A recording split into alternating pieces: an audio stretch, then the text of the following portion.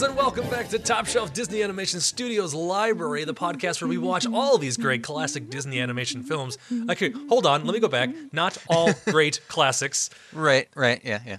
As more than likely what today's episode will eventually reveal. Not all of them are great classics. Anyways, we'll get to that momentarily. I am Jeff, TC, the one who's already chimed in there. TC is there. Hi, TC. How you doing? Hi, Jeff. Oh, I'm doodly doodling okay there, Jeffy. Woohoo! Yeah. No, TC, I am surprised you didn't make like 25 puns, references to other pieces of works, or fart and poop jokes in that first 30 seconds. Jeff, that would start this podcast out as an utter disaster if I were to just... Okay, boy, so you just wrangled in a real good pun there, didn't you? Oh yeah, I did. Mm-hmm. I'm off the reservation here. I'm just gonna check off all these puns real quick. I just got this great no. But you know what, you see, the amount of puns that we have just done is still nowhere near the amount of horrendous jokes and puns that this movie decided to do. Boy. What did we watch today? We've watched the 2004 animated piece of thing called film. Yeah. Film. I didn't even want to give it the credit to be a film. That's the thing. I don't even think this is a film. I think this is a cruel joke. But the 2004 entertainment movie, quote unquote, Home on the Range.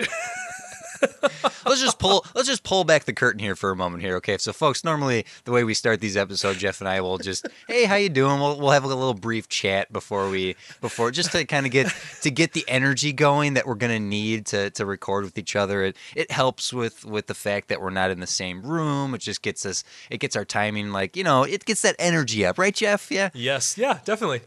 I connect this call yodeling. Typically, I'm doing something to get Jeff's attention to start this out. So you connected to me going yodely, yodelu, yodely, and you just go, we need to start right now. Now, keep in mind, I generally watch these movies a day in advance. I usually watch them. So as evidenced by when we post on the Facebook, we usually record these episodes on Mondays, Monday evenings. I usually watch the movie. If I try to, it'll be sometimes Sunday in the morning, if not in the morning, in the evening. So I have a good 24 hours away from the movie. I like to do that so that way I can have some time to let the movie kind of settle in. So I'm not making any real. I'm not jumping to conclusions, basically. No snap judgments for you. Yeah. Right, because I've definitely been victim of seeing a movie and coming out of it just off the cuff being like, oh, worst movie ever, but then going back and watching it and realizing, no, not actually that bad. I'm typically the reverse where, like, I'll walk out of a movie and be like, and then it usually takes, like, 2 or 3 people to point out fallacies where I'm going, oh, yeah. Oh yeah, that was bad. I forgot. But yeah, definitely this movie, man. Okay, TC. I'm gonna say this right now, everybody, because I am not gonna hide it. This movie was absolute, or as you could say, utter crap. So Jeff, of all the movies we've watched, 10. This movie is 10. We don't have 10 on this number on this list yet. This is 10. Oh boy. So this was your first time experiencing this film? It was. Correct. Yeah. Okay. Yep. I've seen this movie once before. I didn't see it in theaters. I just watched it on video or whatnot a few years back. Okay. And I had a pretty much the same reaction that you're having now. And going into it for this one, I didn't want to just go in and be like, all right, let's rail on this thing. Let's really give this. But going into it with the original going into it, I had no preconceived notions. I didn't know what I was getting myself into. And so I reacted very similarly to how you're reacting now. Going in this second time, knowing and kind of remembering a fair amount, just little things here and there. Did the opinion change? Did it get worse? What is it developed, okay? Because I just had my reaction to the first one or the first time viewing it. This time now, sitting down and being able to like really scrutinize the film, And I didn't go in like I'm gonna hate this thing. I went in like, okay, maybe I was wrong. I wasn't wrong. No, you're not. Because you know what, CC? Oh, you know boy. what this movie is? This is not a Disney movie. This is a DreamWorks movie. Okay, you're not wrong. Okay, it is worth mentioning. We've been building up to this. Okay, we've been building up to this. We're in. I think this officially we can dub that we are in the second Dark Age. Like it's always kind of fuzzy depending on the quality of a film, like where exactly we fall, and it's been this transition out of the Renaissance, and the Renaissance had its peak and then dropped off, and then we've hit this new era with Treasure Planet, and last week we watched Brother Bear, Lilo and Stitch, Atlantis. We're in this really experimental stage. Before Brother Bear, I'd say we were definitely in this really neat experimental phase. And then Brother Bear was this attempt to try to get back to form, at least. You are right on the money that it thinks it's a DreamWorks movie, because this movie feels so much like it's trying to play catch up. It's trying to compete. This is no longer the innovation that Disney has done technically or narratively. It's not taking the risks that we got a nice little run of risks with Atlantis and Lilo and Stitch and Treasure Planet. This movie is laughable, and not because it's a comedy, but because this is so trying to compete with everything else that was out there.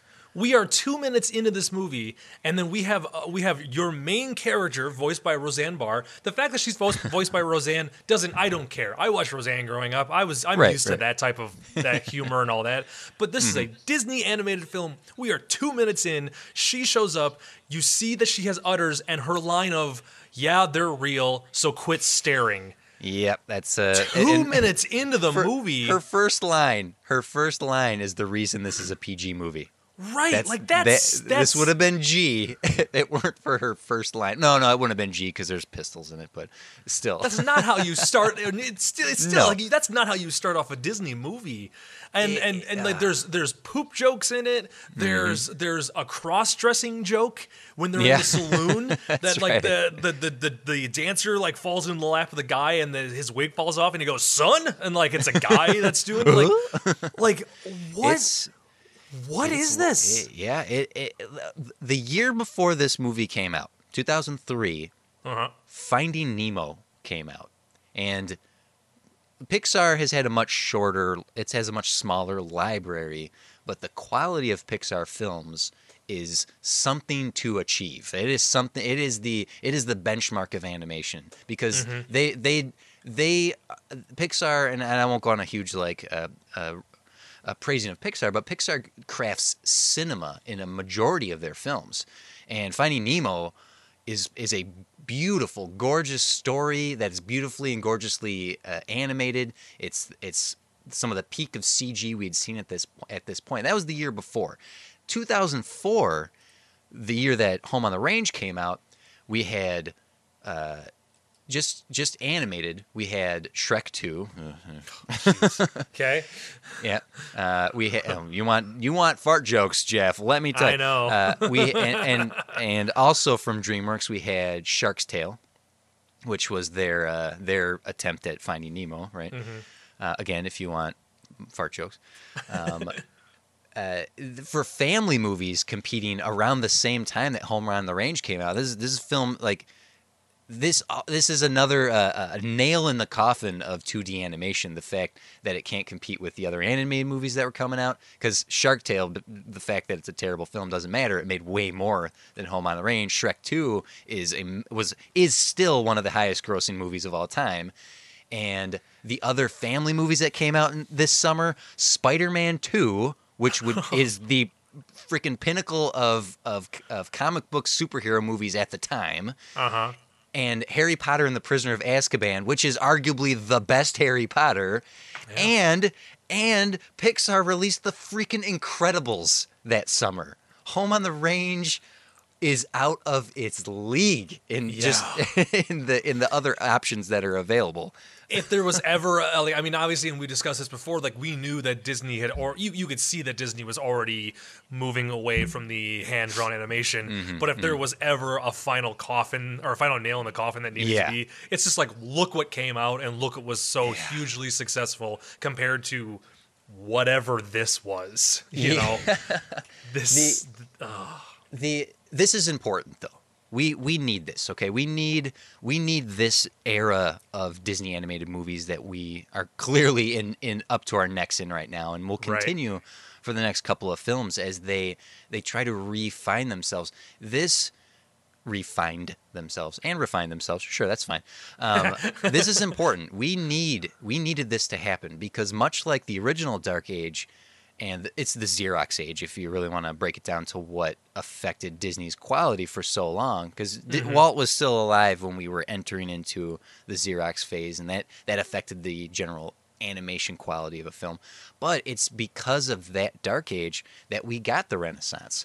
And this second era that we're in now, second Dark Age we're in now, with some of these financial failures, some of these creative failures and narrative failures, casting failures. This is important. We need this because Disney needs to make a comeback. That is something that this library, if it's proven anything, is that Disney is got some of the best comeback stories in the industry. I know that's true. It's not the most inspiring thing to watch a company that makes billions of dollars and call them the underdog, but they are shooting themselves in the foot with some of their choices here. This movie takes no chances. It feels so lazy, and what's insane is some of the original ideas that they wanted to do with this film would have been great. Seriously, one of the original concepts was the Pied Piper. There's obviously a little bit of Pied Piper in here, but Eisner turned that down because he said parents aren't going to want to take their children to a movie where kids are murdered. Going off the original Pied Piper. I'm sorry, fine. Did we see Pinocchio back in the day? No. Eisner was right to balk on that one, to pass on that one. I agree with that.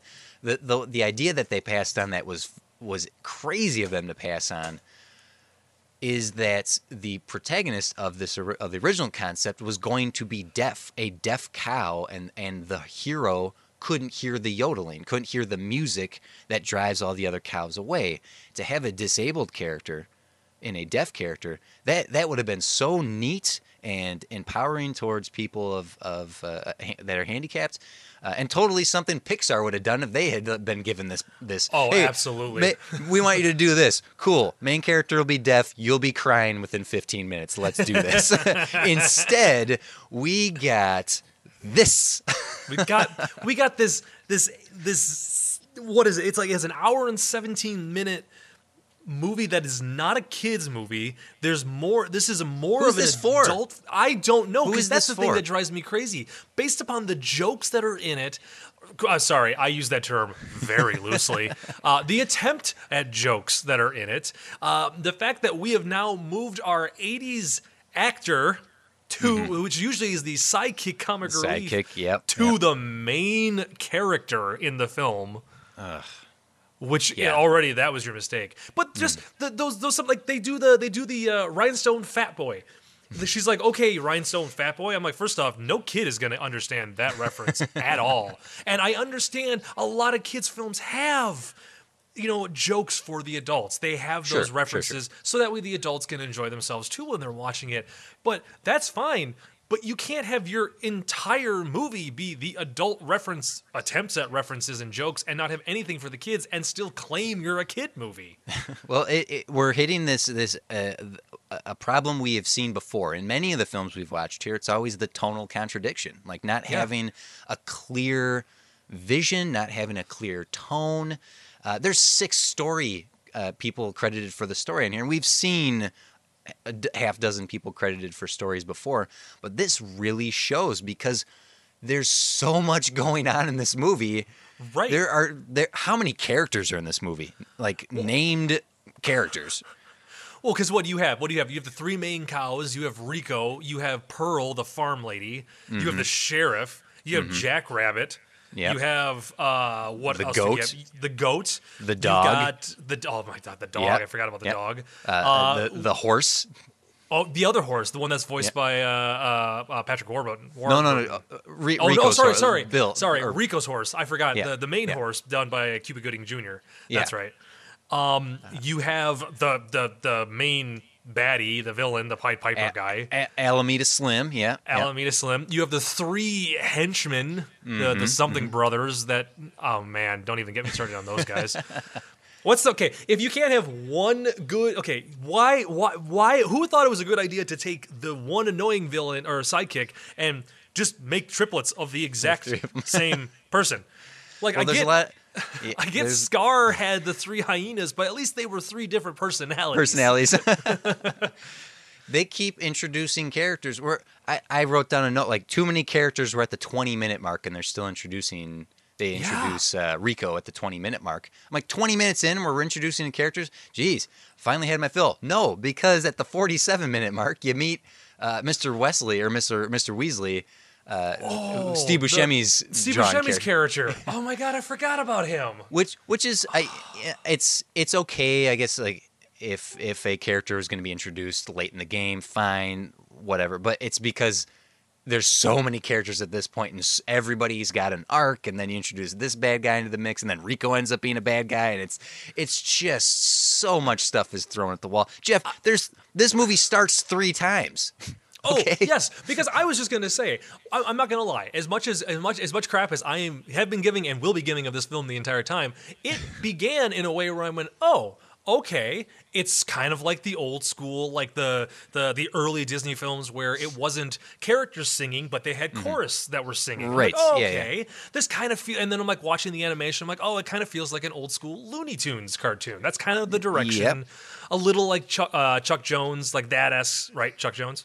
Mm-hmm. Yep. Right. Okay. Yeah. I was in my head. I'm like Chuck Avery. That's not right. Tex Avery. Tex Chuck Avery. Jones. Although Chuck Tex Jones. Avery, oh my god, if they had just leaned into Tex Avery. Oh, okay. Continue.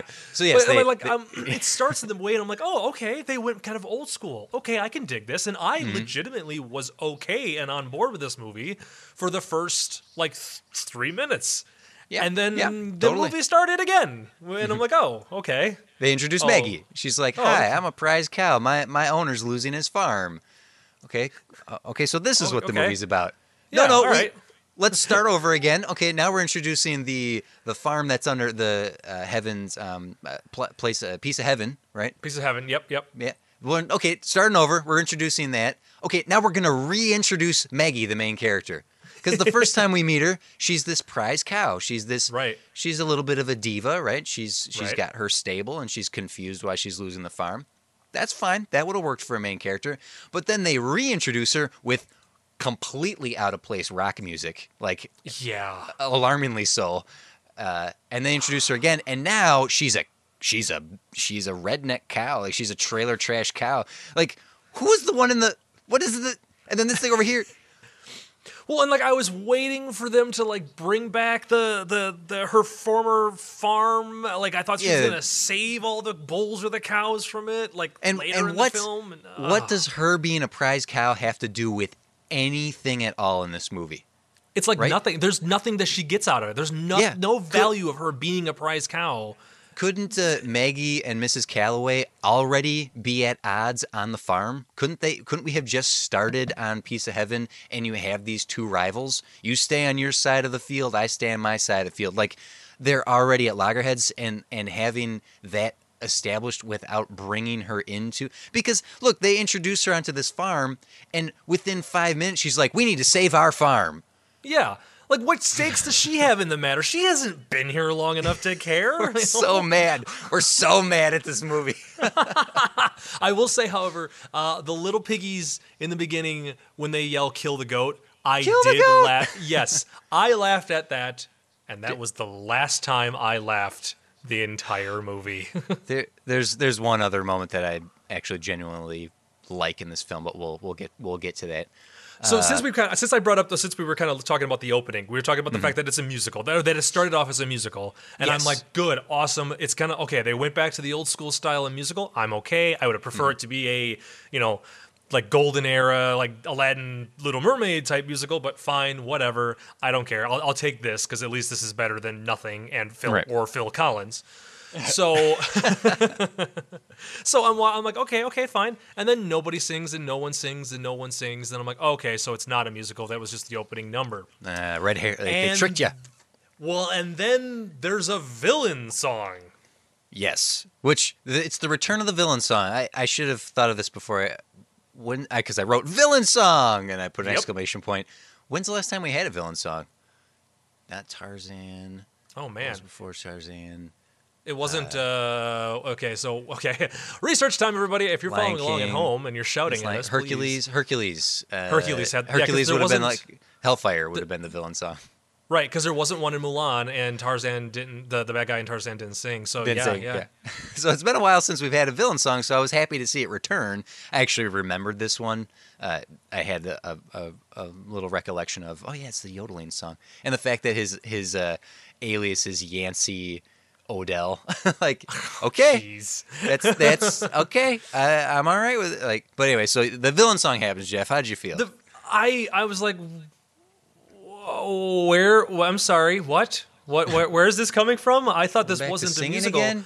They're singing because I'm sorry, Jennifer Tilly singing badly. While A is not funny, Disney. So too long. Stop. Too long. Too long. Too many times.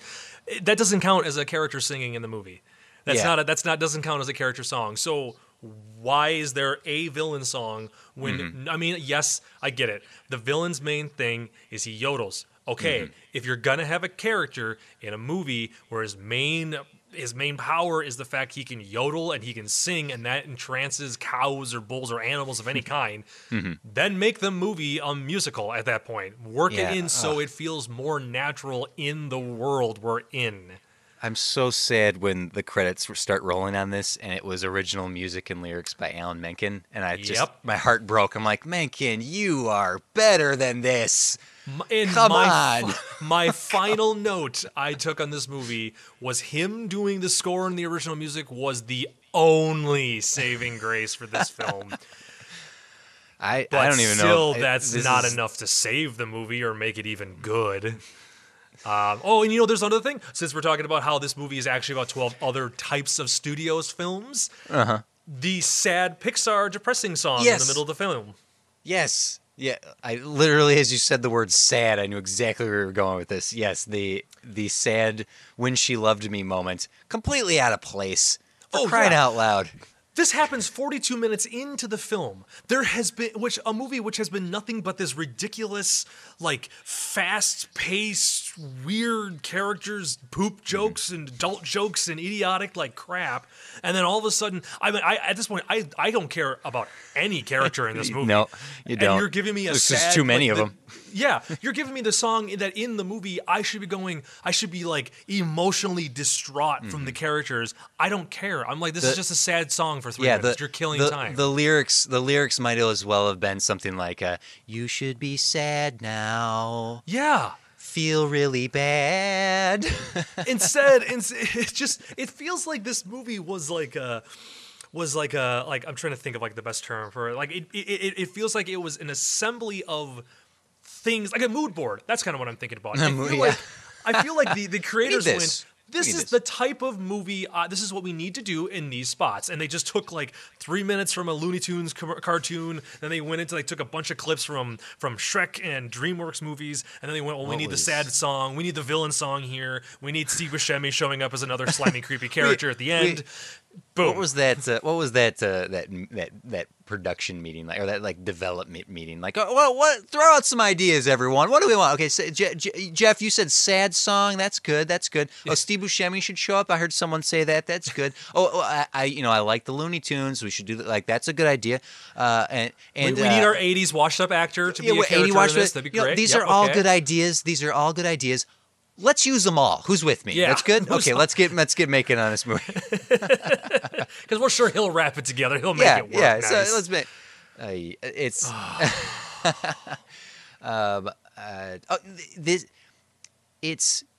Okay, we're really being hard on this movie. I don't care. I'm going to be hard on this. This movie's ranked 10 TC. Here's the thing: it's that there is we're talking about the tonal inconsistency. Here are the two. Yep. Here are the two clashing tones here, and they needed to go with one or the other. Here's what I feel like this may have been pitched as. Okay, if you think of the fact that it's farm country, it's by the way, our first of two farm animals movies. So it's farm country. It's during the Dust Bowl, Great Depression, and it's dramatic, right? And people are losing their land, and that's poignant and it's real, right? Yep. Okay, that's like Fox and the Hound, right? When we're looking at a reality of society at the time this movie came out, cool. All right, on the other side, man, Emperor's New Groove is funny. You got that Looney Tunes comedy, and it's fast and it's jerky, and like the cartoons look like cartoons. Those two things combined do not work, and that to me is what I'm absorbing this film. I'm like, it thinks it's the drama and the depth of Fox and the Hound, and it also thinks it's the comedy of Emperor's New Groove, and it's just it makes this bad, horrible child of just nothing, and I can. He's so mad. I am so mad at this movie. I mean, I am so very grateful and glad that I watched it. Mm-hmm. I really am, but I will never, ever watch this movie again. I don't care. I really don't care. I don't get it. Pearl, I just need to say this. Pearl, terrible farm owner. I don't know how that woman managed to get her farm as long as she could because she's running out of money. You have a farm full of animals that you could raise for meat and sell at the local store. You don't have to worry about money. I understand there's one thing, like some farm owners don't want to just raise cattle to butcher them or raise animals just to butcher them. They want to let them live a happy life. But when you start running out of money and the threat that your farm is going to be taken away, you need to rethink your life for a little bit. You take one of them cows, you walk off towards town, you run into an old beggar person who's got 3 magic beans, and you sell that cow. You sell them. Because what Pearl needs to do, she needs to go up to the giant and get that golden harp. Okay, the geese that lay, and that's all she needs. That's what she needed to do. You know, maybe all of these ideas would have worked in a short, and stylistically, narratively, this feels like a package film short. Yes. This feels like, you know, not one of the package films that has a dozen shorts, right? Like a couple of the package movies have a bunch in there, right? But then you have like Fun and Fancy Free, which only has Mickey and the Giant and Bongo with 2 little interludes in between. Right. This may have worked more because it feels like an incomplete film during a war, right? It feels like the kind of trouble that Ichabod and Mr. Toad had, or like that movie being like nearly complete. So just work with what you got. Right. This movie feels like it in the same vein. You could argue that it feels like it would be better as like maybe a 35-40 minute long film max, and they really only had enough decent content for that, and they had to pad it, or it's a combination of 2 short films that they just connected together to form this. Because really, the whole cows deciding to save their farm could have been a plot in its own right. But then also like Cuba Gooding Jr.'s horse character and Rico and all that feels like that could have been its own short. Yeah. You know? It all comes down to this, Jeff. This movie is as soulless as the eyes of all the main characters. Yeah. And I say that because they all have black beady eyes. But typically, when you have black beady eyes, they're small, right? They have the big Disney eyes on them, but they're just black dots. That's like, in fact, it didn't even dawn on me that was an artistic choice until the buffalo shows up. I don't know if you remember the buffalo that's guarding Allie the Slim's entry. Yep. Which there is a good joke in there where Cuba Gooding Jr.'s horse is like, what about the rabbit? He's clearly with the cows. Like, that's funny. But it didn't dawn on me that stylistically they had made beady eyes for everyone until that buffalo shows up, because he had an iris. Like, he had color in his eyes. Oh, yeah. And as soon as I saw that, I was like, that seems out of place. Why? Oh, none of the other characters have colors in their eyes. and they're all that's just black very voids. yeah. Man, I always try very hard to see these films as the best I can, to see them, for what they attempted to bring to the table, or the Right. time frame that they were living, that they were made in, because obviously, definitely going back to the ones that were made during the war when they just didn't have all the animators, and hey, this is the best we can do, everybody. You accept them. This movie just I have never felt more confident that your pitch meeting idea was exactly how it happened. And then they just said, here you guys go. Here's your script. Make something. We don't care. We're over here working on CG things. Just keep quiet. Just like this was like a busy project just to give the remaining crew something to do while they moved away from it, from traditional animation. Yeah, I certainly don't sit down to watch a movie to hate it. Like there are movies that I hate watch because I know I hate them, but I want to watch them anyway. Right. Like, Well, yeah, fine. I'll watch Batman versus Superman again. This movie's so terrible. Why am I still watching it? All right, I'll watch episode 1 and 2 again. It's always good to have movies that you just you hate. You hate, but you love to watch because you hate them so much. Yeah, it's fine. It's fine to do that. This movie is not one of them. This movie is just no, it hurts because I'm like you weren't even weren't trying, but not even in a good way. Not trying. You were just. This is just stupid. Well, one of the problems I think both of us are facing, and anyone who's been joining us through this library of films, is that we are watching these in succession. We're watching them a week at a time. We don't have a lot of time away from the ones that came before. So to watch them so compacted, we're going to be harder on them because it's so much easier to compare to the movies we have just seen. Right. And to know the quality that Disney has offered over the course of 40 plus films, to see them devolve to this is just super disappointing, because all the elements are here to try to hit that magic again. And if not hit magic, then at least hit fine, which, not to go back to last week with us being like, it's fine. But like all the elements are here. But it feels, like we keep saying, it feels more like a movie made by committee and less by a movie made with any sort of passion or love to it. And that's... Yeah. Is that Judi Dench doing the voice of Miss Calloway? Yes, it is. What a waste of an international treasure, right? Yep. And sometimes I think of that. Sometimes I see these actors in these films going, why did you do this? Why you are so much better than this movie. Go away, run, scream, run away. Don't come back. And there's that bit of chemistry that could have worked if there had been a little more tender love and care put into this movie, because to put Judi Dench next to Roseanne Barr, there is something there. There is potential for a story to be told. Right. It's by taking someone who's so classy and putting her next to someone so classless. That's a pretty tried and true comedic formula that we've seen time and time again over the history of cinematic and television comedy, and they just didn't capitalize on anything that they had. They just were trying to compete with everyone around them. Yep.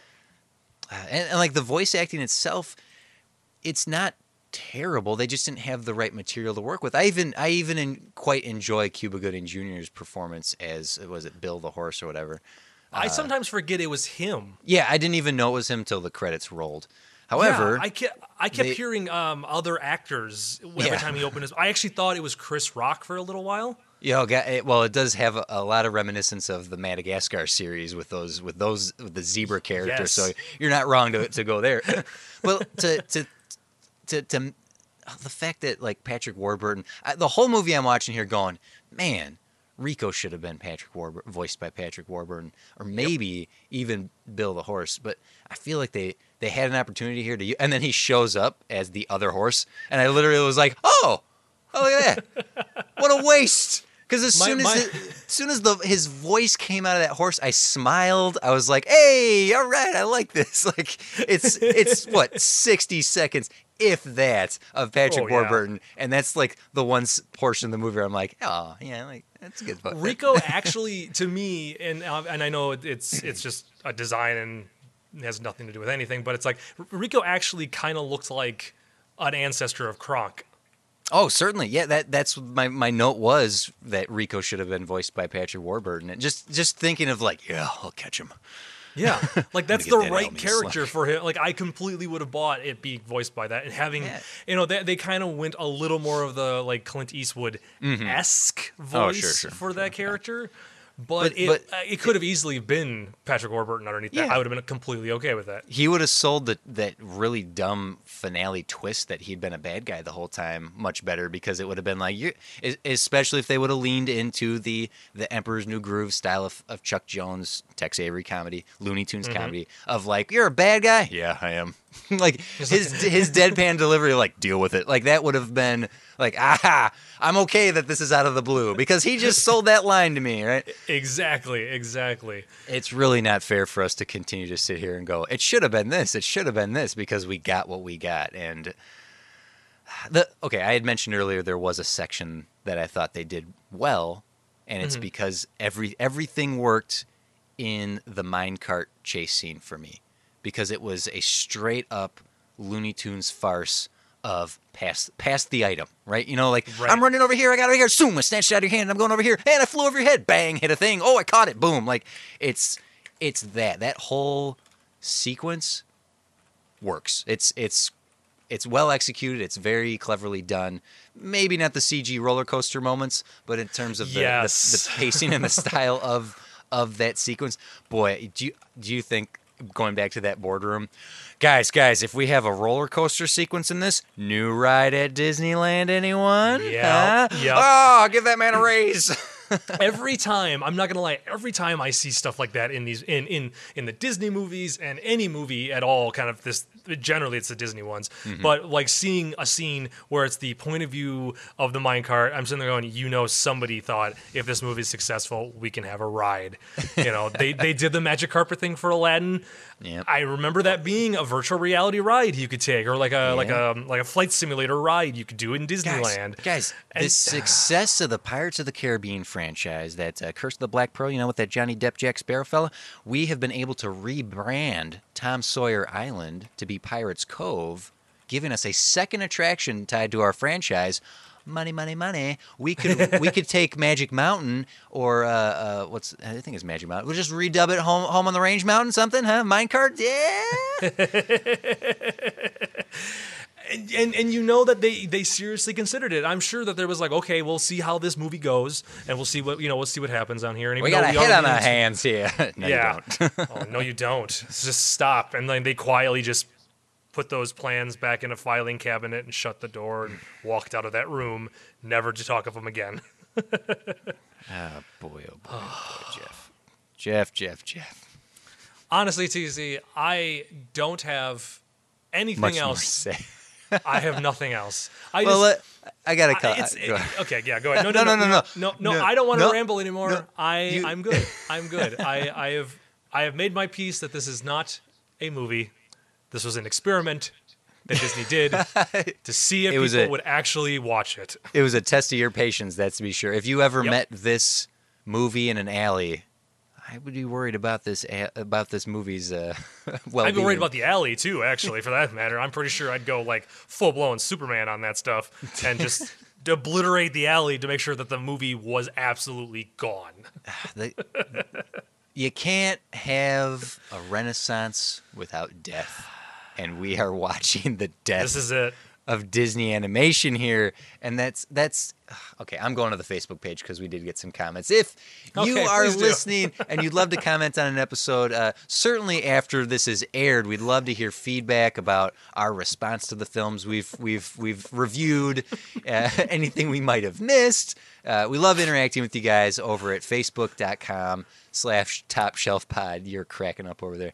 I can't help but think there's like one person out here who went, someone's talking about Home on the Range. I love this movie. I love this movie. They just listened to 40 minutes of us tearing it apart, and they are planning our deaths, TC. I know that is one of your fears, because like we got a new listener on Treasure Planet, and you said that one of your fears is that someone will jump on with that attitude, like they're talking about a movie I love. Those monsters. So over at Facebook, we do post before we record typically every Monday. So you can, if you see the episode we're about to talk about, you can throw some questions at us. You can throw some comments. I only have a couple questions, which I end up getting from Twitter at TC's Big Head. Jeff is at Random Bell. But first, let's hit up the Facebook page.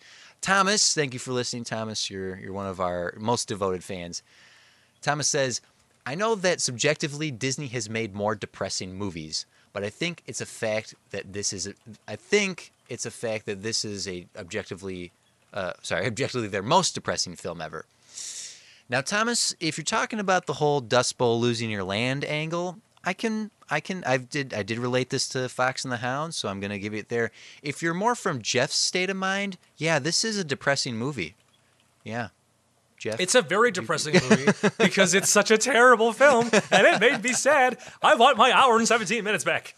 TC, okay, let me just say this real quick. I always watch the movie all the way through to the end credits. Yes, I don't care what movie it is. I always watch all the way to the end credits. I stop the credits halfway through.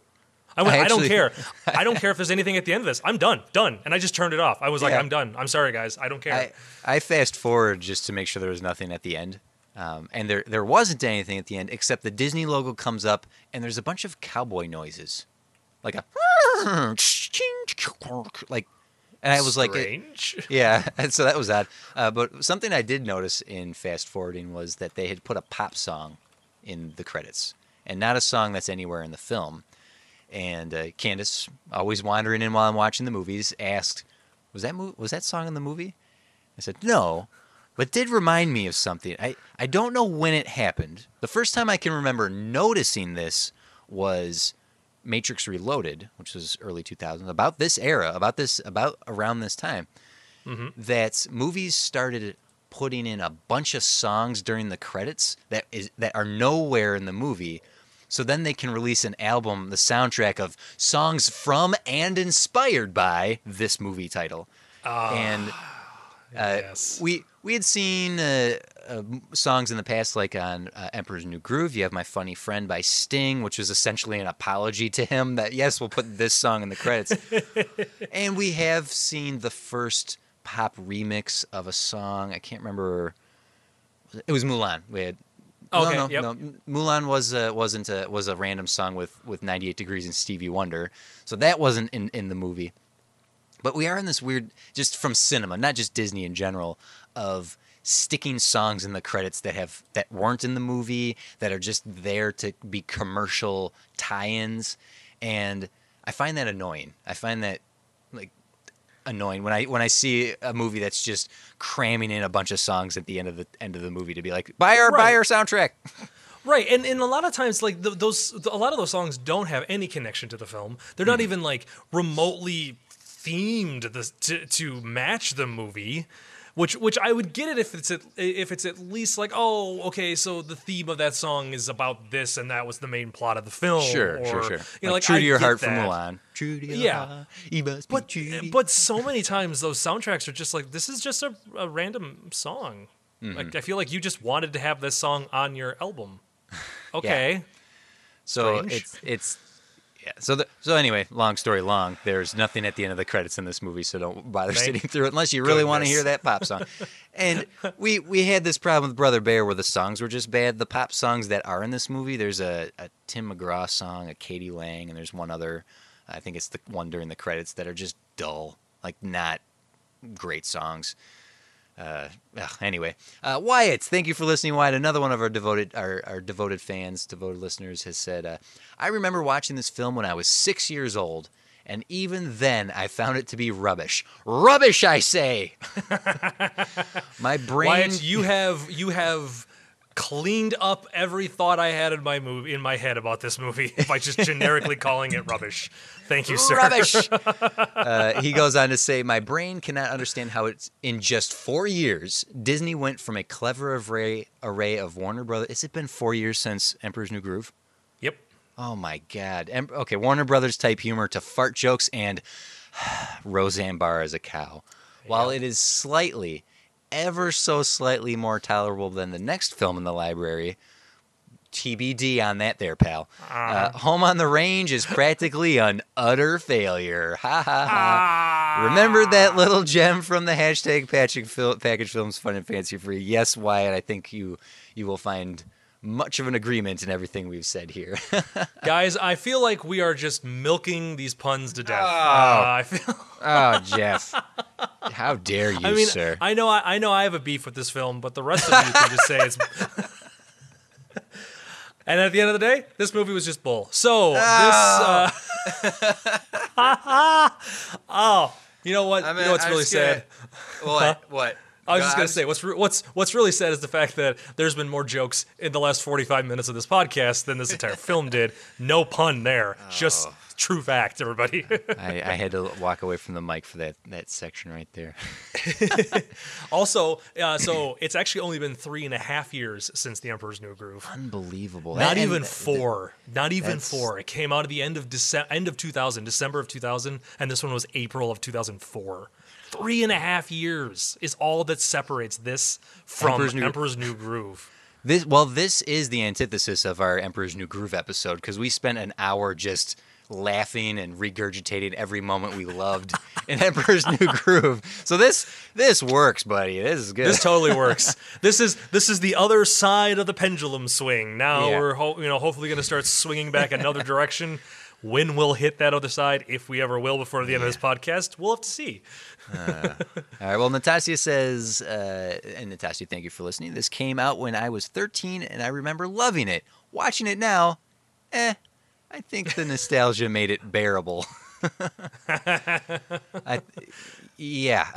That's interesting to me. That there was someone out there, that Natasha, you remembered loving it. That's very strong words for a film that is what it is, and maybe that goes to how cynical that we're being, Jeff. That maybe there is an audience for this movie, and I think there might be.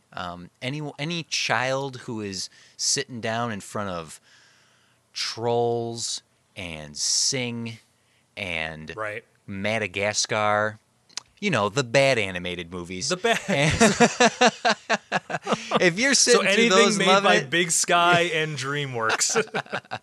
That's not fair. Natasha did say she was 13 when she loved this movie, so I'm sorry. I'm being a jerk about it. And honestly, okay, so as much crap as we've given it, there is probably an audience for this film. And really, it is something that you could just, I'm not saying a little kid. I feel like maybe like early teens, like maybe 10, 11-ish boys, maybe some girl. I don't know, but I don't know who. Yeah, because that's the thing. It's about a bunch of female cows. Well, I guess cows are female. Yeah. But I digress. But it's about a bunch of of cows trying to get back to their farm with a crazy horse. It's too much. It's too much. Guy. There's no target audience for this. I don't know who you market this film to. If we look at the history of Disney, we've kind of pointed to this before, that oftentimes they sort of lean towards the little girl audience, and then they lean towards the boy audience. And I think we just saw that. They didn't do it well, but Home on the Range is certainly a female-driven film, and it's a bunch of female main characters, which is fine. No complaints there. Brother Bear has one female character in the entire movie. And that someone tweeted at me about that after our episode last week, and I was like, oh man, that didn't even dawn on me that movie is. I mean, it's got brother in the title, so that is a boys' movie, because there's only the old grandma mentor, shaman woman as the only female character in the movie, at least as the main from the main cast. Right? It's just a boys' film. So maybe there's some reevaluation there I need to do on Brother Bear, but that now I've digressed. A new commenter here, Bill Russell. I don't recognize the name, so Bill, thank you for listening to the cast and jumping in over here on the comments section. If you've commented before, I apologize for forgetting. But Bill says, I really have to force myself to sit through that one. Just doesn't feel inspired at all. Amen, Bill. Amen on that, definitely. Yeah. You're not in any short of company when it comes with that opinion, trust me. But let's see. Over on, let's see, we got Joe Compton, great Kimono Joe, as he's known, at least in my world. I have never heard anything good about Home on the Range other than it's better than Barnyard. I do not know what Barnyard is, but I recognize the imagery. Oh man! And you know what this is? It's funny because you see something like DreamWorks doing Shark Tale to try to outdo Finding Nemo, and Home on the Range is like, it's a Disney movie. So someone clearly thought, Disney's doing a cow movie. Let's do a cow movie. And just looking at the trailer here, I have the sound off. It looks like one of those 99-cent store knockoff movies. TC. Yeah. I've actually seen Barnyard. Oh, Jeff, no. Did you get nieces. that 90 minutes back? I have nieces. There was also a television show. Oh, what? Yes. I don't think it lasted a lot of episodes, but there is a TV show for Barnyard. I think it's like Back to the Barnyard or something like that. How do you like that? They Back at the Barnyard was the TV series. I've definitely seen some of that Barnyard. Well, I don't want to talk about it anymore. Okay, please. good. Well, let's move on. We do have a comment from Ashley who says the villain song is going to be the strangest one you will ever hear. Trust me. Yeah, Yeah. We didn't really talk that. about. We did delve into the yodeling song, but that song, just on its own, knowing that Alan Menken wrote it, there is a cleverness to that song's idea. Like essentially, I'm happy to see the return of the villain song. You know, it touches back to some great memories I have of Disney as a library, but to crowbar it into this film does not make it a saving grace. It does get stuck in the head a little bit with like right, and that's the thing. The villain song is kind of well done. Like, I won't give a lot of crap about it. It doesn't fit into this movie. Yeah, a little pink elephants on parade in the animation style. I think it was Thomas also commented about having a poster with different colored different colored cows in his childhood home. So he feels that poster was an inspiration for that sequence. Let's see, and then Aaron Williams, Aaron, all caps, says. I mean, his name is all caps. Okay. Still in that section of movies where I was too old to care and before having kids. During the Second Renaissance, I'll have all kinds of stories. Thank you for listening, Aaron. Thank you for commenting. Yes. And here's a comment I was saving to wrap up here. This is from a different Aaron Gunderson. And Jeff, I don't know how to feel about this comment because of everything we've said and felt. I feel like this is sarcasm. But there's an exclamation point, so I just don't know. And there's no like emoticon to give me any sort of idea of what he says here. But he says, great movie. Animation was stunning.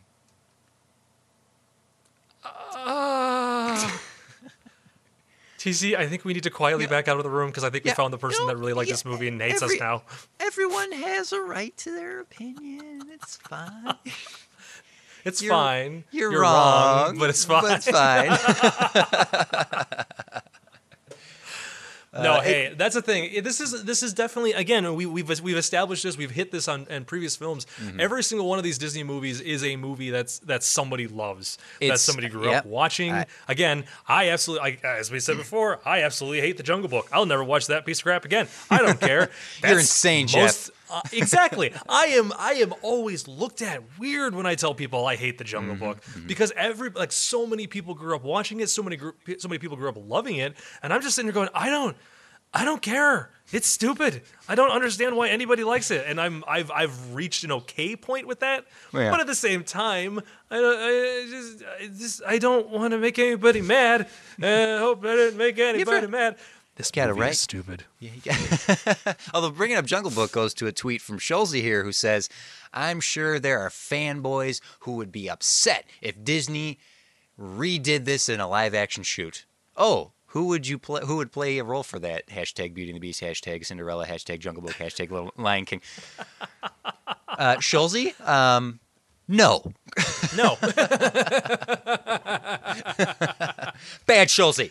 Do not put that Correct out there in the response. universe. It's like you're asking for someone to do it. You get out of here. You get out. Guys, TC, we are approaching within another year of the 15th anniversary of this film coming Oh. out. Maybe they'll make a live action animal movie. Like it'd be like Jungle Book. Is that what it would be? Like that? I don't know if you want can that. hear. I don't know if you can hear, but I'm rubbing my thumb against my pointer finger and my middle finger. That's the universal symbol for money. Yeah. Ah. That's what I'm doing. You can't see it, but just imagine it. I thought you were trying to start a fire, and I was very weirdly confused. I'm like, what do you mean by that? Okay, never mind. Oh man. Okay. It kind of upsets me just how many comments we got for this episode. It really kind of annoys me because I love you guys. I love engaging with the listeners, but I really am disappointed that we have so many comments for this friggin' movie. But you know what? You're helping us pad the episode out, so there's that. Yes, because honestly, guys, I would have been done after the first 15 minutes. So Okay. So moving on. Okay, so this. I want to say that one. Okay, so this is from SJW Star. What would that be? Is it? I know, I'm looking at the picture. Star Wars Social Justice Warrior. Good at name. Well done. Talking animals. Again, all the animals talk. Theory. The animals who have consciously maintained their animal nature don't talk. So like the chicks? No, because Like they're little- babies. Okay, I think. Oh, okay. I think what Star Wars fan here is saying, or Star Wars Social Justice Warrior is saying here, we've had movies before where some animals talk and some animals don't. So the theory, all right. So the theory is that animals who consciously maintain their true nature, such as the bear and fox and the hound, or I don't know, the eagle, the hawk that's in Mulan, just other animals that don't talk while other animals do, are animals who have consciously or unconsciously maintained their true animal nature, while the animals who talk are the ones who are willingly anthropomorphic. Maybe does that make sense? Yeah. It makes sense. So the ones that talk were the ones that are willing to give up their Animalness, like their animalness, their trueness, their true selves. Because the only animal that does not talk in this movie, and it might be because it's in the opening, is the snake that bites the jackrabbit. But we don't give a chance for that snake to talk, so maybe they would talk. Right. Otherwise, this is one of those consistent movies where every single animal speaks, except the baby chicks, of course. Except for the baby chicks, but like you said, they could be babies and they just don't know how to talk yet. Interesting. They were theory. cute. They were very cute. But yeah, that's interesting. I'll have to think about that one. Thanks for the tweet. And thanks for listening. But I'm gonna think on that. Maybe the next time we run across animals who talk and some who don't, we can apply that theory and see if it holds. So Okay. I'm okay with that. We'll see. Yeah. We'll keep that in the back of our mind when we go on forward. Now, TC, where do you rank this movie? I'm not doing the whole thing. Where do you? I got to get it out there. Yeah, where do that's you fine. rank the movie, TC? Out of all the ones that we have watched so far on this set, It's much like I think last week when I said it would come as no surprise, or maybe it was with Lilo and Stitch for how much I praise it. It'll come at absolutely no surprise where this movie lands on the movies we've watched so far. This is at the bottom. This is is this movie number 5? Yep, number 5. So this is number 5 easily, and I went into it thinking that's what it was going to be, but then I was like, no, give it a chance, and very, very quickly into this movie, I said, no, there's going to have to be one hell of a redemption for me to put this above Brother Bear. Not that I love Brother Bear, don't get me wrong, but Right. Oh man. See, and for me, like obviously I had never seen this movie. I knew nothing of this movie, literally nothing of what was going to happen, what was going on, and I just most of my notes are from the first 20 minutes of the film, and I just the kill the goat thing from the Little Piggies was the one thing I like laughed out loud at. Otherwise, I just kept going, really? Now we're doing this? Or now it's this joke. Now there's a poop joke. Yeah. Oh, now there's a cross-dressing joke. Oh, now there's a fart joke. I'm like, really? I kept finding myself going, I can't believe they're doing this. Why they're doing? And I was continuously surprised that they kept doing it. It kept happening. and I knew about halfway, maybe 2/3 of the way, because again, you had the benefit of seeing it once before, so you could easily make your decision. I was emotionally quicker. prepared. Yeah, me on the other hand, I'm like, well, maybe there's some redeeming qualities in this that I just maybe the last half is really good. Maybe I'm not aware of that, and it gets really good all of a sudden. But no. Yeah. Not really. So you're making it your number 5 as well. Jeff, we have It's gone my 5 number for 5 on having the exact same list. This is crazy. It cannot last. It cannot last. Next week. It cannot last.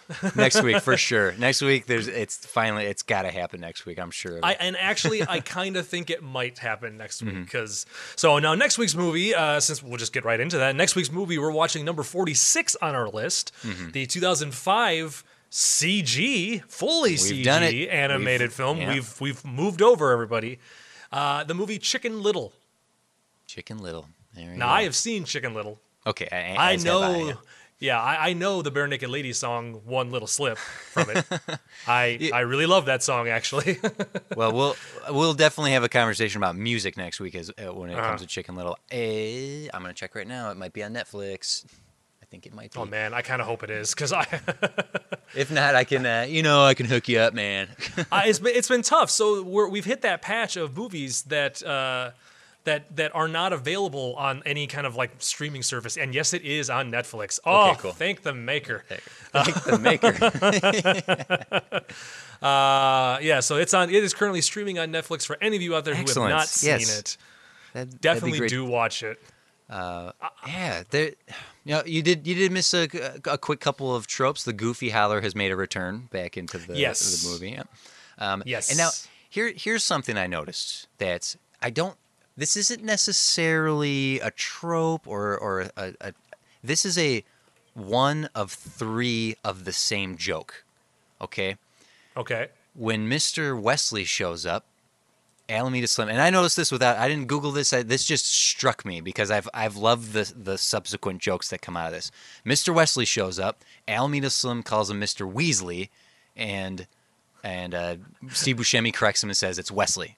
So it's a Weasley Wesley confusion, right? Okay. Yep. Okay. And as soon as he said that, I went, oh, that's really interesting. And maybe it's a pure coincidence, or maybe this is someone at Disney who's really clever, because in Frozen, he is the Duke of Weselton. And they say, aren't you the Duke of Weaselton? And he goes, that's Weselton. Right? Okay. And then in Zootopia, you have the character selling DVDs on the street whose name is Weaselton. And the fox says, hey, Nick Wilde says, yeah, this is my buddy Weselton. It's Weaselton. So we got Wesley Weasel, Weaselton Weselton, and Weselton Weaselton. It happens 3 times. That's pretty magical. What? Why is that the callback joke? I don't know. And it might be pure coincidence that it's here on Home on the Range because it's Alan Tudyk's voice in the other 2 occasions, and this is Steve Buscemi. But it just hit me. I was like, that's what? Candace, come in here. I noticed something trivial. Such is my life and existence. I've noticed something trivial. Oh, wow. Well, I am looking forward to this next batch of films. And so look for the traditional live animation or traditional hand-drawn animation and welcoming the CG in, I guess, for a new quote-unquote dawn of Disney films. Well, we shall see. We shall see. I am, as I've mentioned many a times before, sad to see the 2D animation go. I will try not to let that affect my opinion of Princess and the Frog when we get to it. But it's this is significant. This is a very significant moment in this library of films, and to go out on such a whimper after such amazing films that have come before it.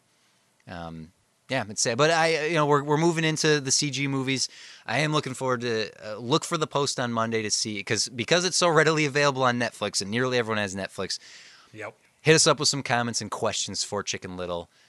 Or, obviously, since you've just listened to this episode, comment on Facebook.com/TopShelfPod. Tweet at Jeff at Random Bell, especially if you loved the movie. Let him have it. I was just going to say, please send all hate mail to the following email address, I don't care @gmail.com. And of course, you can always hit me up at TC's Big Head. Oh, and I got a Dig Hi Ho did toss in a tweet just at the last minute. He Twitter-pated us because he's the one who originated this question. It is worth mentioning that with Alameda Slim, we do have a new entry into the Wizards Duel. Oh man! Because he does have a power. So well observed. It didn't even dawn on me that was magic. But you're right. He wouldn't survive very long. Yeah, no, I'm pretty sure he's the first to go. No, I mean, I put Rafiki on the list, so I think whatever. That's a story for another day. Jeff, this was fun. This one was a blast, guys. I was tired coming into this episode. I've had a very long couple weeks, and I was like, man, I don't know about this episode. This was a blast to do. I feel a lot better. I got a lot off my chest. I don't have to watch this movie ever again, and I can move forward knowing life can be better, hopefully. All right. Well, that does it. Thank you, everyone, for listening. Jeff, thanks for hanging out. Thanks, TC, for joining me as per usual every single week for this podcast. And we're closing in on that end goal, guys. End goal. Oh yeah, I was just about to do the sign off, and you reminded me that we're nearing the final stretch here. No, there's still a lot of movies left. We have a lot of movies left. We have a lot of episodes left. We have a lot of great movies to look forward to. A lot of bad movies to look forward to. Somebody loved me. Oh, that's the everything you do. That's not a. That's the wrong movie. When the eyes of the angel. Not that one either. All right, this has been a podcast. We've been the people you've been listening to. This is a sign off. Go ahead. I sang us out last week. You can sing us out this week. Go ahead. I was going to say, I feel like it's weird that I was the one that was singing us out for a change. Yeah. But I know. Just think of a montage of all the great movies we've seen being put to rest by Home on the Range. Sing us out with some Sarah McLachlan. Go ahead, Jeff. Fire away. Fade us out, Jeff. When somebody loved me, animation was beautiful. It was so beautiful. It used to be. I want my mom.